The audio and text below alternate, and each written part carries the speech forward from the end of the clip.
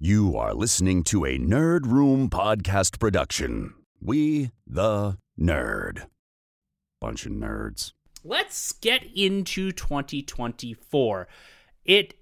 Like we said, it's going to be a bit of a different year for us here in the Nerd Room. And for us out there are used to seeing half a dozen, 8, 9, 10 comic book movies coming out, and specifically comic book movies coming out from Marvel Studios and DC. That's not really happening this year. For the first time in over a decade, we will not have a quote-unquote official MCU film drop inside of 2024. There's going to be Deadpool 3, which, yes, is a Marvel Studios production now because Disney owns Fox and all that folds under.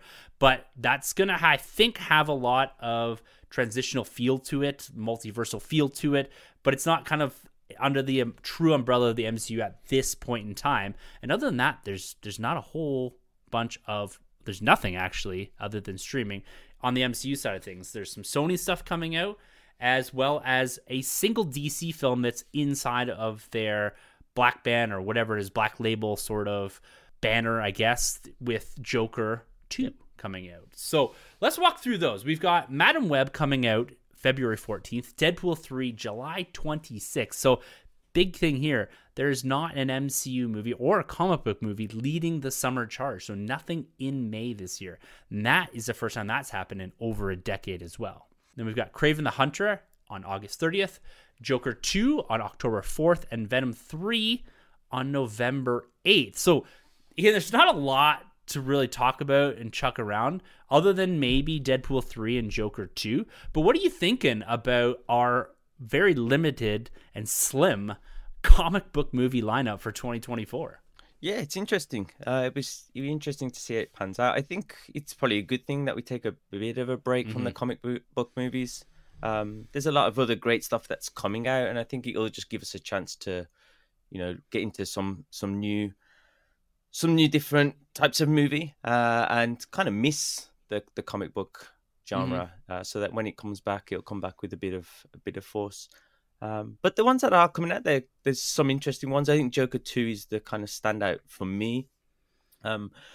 Joker, the first movie, I know was like highly successful, and it'll be interesting to see if the second one does the same. How they'll actually play out that story with it being apparently a kind of musical, I think. And for me, the first movie, I really liked it. I really appreciated it, but I actually found it a hard watch. When I watched it in the cinema, I just remember man, this movie is relentless. Like I was feeling depressed. Like I felt so bad for Joaquin Phoenix's character Joker, and I was just like, man, this is insane. This movie, I don't know if I'll ever want to watch it again. Just because I've only watched it once. The theater watching is the only time I've seen that movie. Yeah, I think me too. Did I watch it once again? I don't remember, but it was just it's a hard watch. So it's one of those films, it's kind of weird to want to see the follow-up. But I just appreciate how great of a movie it was and how well made it was. And that was the intent of the movie, for you to kind of feel the pain of the character. And Gaga's going to just sell that movie for it anyway. Like everyone's going to be rushing to see it. With it being a musical, we're going to probably get music coming out of the movie. Yeah. And that will also, of course, have a big impact on how successful it is. So I think that's the biggie for me. And then Deadpool. Deadpool, I had a strange relationship with that show, those movies, because I actually really didn't like them the first time. And I went back and revisited them because everybody kind of thought they were good movies. I thought, did something I missed? And I don't know why. When I rewatched them, I enjoyed them a lot more, and I found them a lot funnier. Okay. And I don't know if that was because I was kind of used to a certain type of comic book movie when those were coming out. I kind of had a preference. And after having so many kind of MCU movies and so on, that it was nice to go back and have something different. And then with all the spoilers and stuff, like it seems like it's going to be one of the most fun movies of the year. So it'll be interesting to see how they play that out. Are they going to use the multiversal MCU stuff? Are they going to do it a slightly different way? And is anything from those movies, from that movie, going to tie into any future future movies, especially in terms of characters from the old X-Men movies. So yeah, I mean it's kind of exciting. Other than that, like the Sony stuff, Yeah. I can take it or leave it, to be honest. Like I'll watch it, but it's nothing that really excites me. And the only Sony movie, comic movie that I have been excited about is of course Beyond the Spider-Verse, but I don't think I mean that was supposed to come out soon, but Yeah, we but it's won't be not getting coming that out. till No. next year, Yeah, it's or probably even further. 25. Yeah. It's kind of it's an interesting thing because I'm kind of right there with you with both Deadpool 3 and Joker being I will say it right here, they'll be the only two I see in the theaters this year. I will not go see the other ones. They'll be Netflix watches or something like Prime, whatever. Yeah. Whenever they do come up, I'll eventually get to them, but I have no interest in going and sitting through those. And all the power to the people that enjoy those Sony movies, the ability to go in and kind of turn your brain off, enjoy some of the connective tissues that they're likely going to spin through here. This is going to be their biggest year ever for comic book movie releases. So I think it's cool. They're trying something different with Madam Web. Kraven the Hunter seems a bit like a regurgitated piece, and maybe Venom 3 can do something a little different and take that franchise in a different direction. We haven't seen anything from that film, so it could show up and be the surprise hit inside of the comic book movie space for 2024. We just don't know yet, but given what has preceded it, I'm guessing maybe it's going to go a similar direction, or maybe someone will take it and do something completely different, which would be awesome. But Deadpool 3 is for sure, I will say this, in this space at least, it is my most anticipated. Both not only a Marvel film, it's going to have some connective tissues to the MCU, but I think they're going to play fast and loose with not only the multiverse medium that's been used time and time again over the last couple of years inside of this genre, but it's going to bring back old characters. It's going to be a very nostalgic feeling. It potentially is going to tie in characters that we're familiar with. I wouldn't be surprised if we get some pretty substantial cameos in that movie beyond your Hugh Jackmans and maybe some of those expected Fox characters. I'm talking about like MCU mainstay characters. That's some of the ideas I got rolling around in my brain on this one. So I'd say that one's going to be the standout for the year. And Joker, I will see this in theaters for sure. Like I said, I have not revisited the original, and I probably won't going into this because I feel like it's going to be one of those movies that you don't necessarily need to have seen the previous version.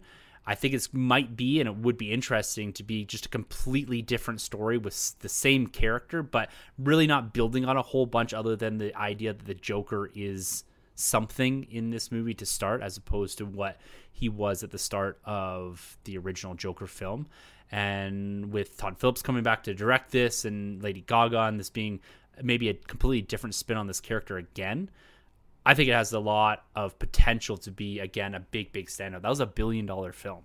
Yeah. A rated R $1 billion film. Well, the first one was weird here because it's a film that I would never have expected to be popular in a foreign country like Japan, and it was huge. Like, cinemas were packed out. Everybody was going to see this movie, and everybody was talking about it. University students that I was teaching at the time, everybody was talking about it, and it was actually having some weird impact on people where there were like crazy people in Japan dressing up as Joker and doing crazy stuff on trains, and even there's one guy walking around with like a knife and smoking on the train, like threatening people because he thought he was the Joker. Like, it was so impactful. He had such an influence that. Yeah, and that might sound normal in places around the world, but that's not normal in Japan. Yeah, right. The knife and cigarette piece, I mean. Yeah, but that's the thing. It's just a strange. It had a very strong impact on a cultural impact. It was definitely an influential movie in terms of what came after it and how people kind of looked at comic book movies. So I think that's going to be an interesting one for sure. And I think that's a good point that you made you made as well, about it being kind of maybe contained or slightly different take on the story, especially with it being a musical. It probably is going to be a story inside his head, or it's going to be something that's a bit kind of fantastical. It's going to be something that's more dreamlike, I guess. So yeah. Yeah, and like I always kind of envisioned a sequel to this movie being something again in his head where he's kind of retelling a story, and because that's the way I felt at the end of the first one. You don't know if it's real or not. Like, was it all in his head? Did this actually play out as it is? Like, if you go back to our review of that I did with Carlos and I think Troy, we all had a different interpretation how that movie ended.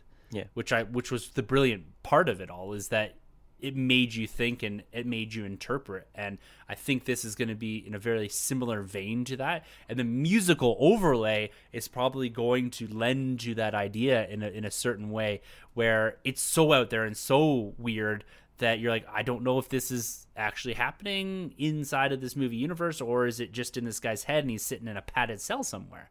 And so I think that musical tone and layer is going to make it a much more complex movie and kind of give you that similar idea of, I don't really know what's happening, and how you interpret it. So each person almost has a unique experience inside of it, which in this genre is difficult to find at times. Yeah, because everyone seems to have this similar thing, and that's why potentially we're seeing such a limited slate of films this year, is this reaction to the genre itself and it kind of falling off a cliff in 2023. Like the DCEU and Marvel Studios had their two worst performing films of all time inside of 2023, and particularly at the end of 2023. So this here is, I think, a bit of a reflection of that. The studios kind of saw what was happening, saw on this downward trajectory, and are kind of pulling back and saying, okay, it's now back to quality over quantity, where at time we were flooded with quantity in this space because no matter what you slapped it on, it sold. And we're seeing kind of a shift here, and we talked about that last week or a couple of weeks ago when we look back at the biggest stories, and it was really the audience's rebuke of big major tentpole franchise films, and specifically in the comic book genre.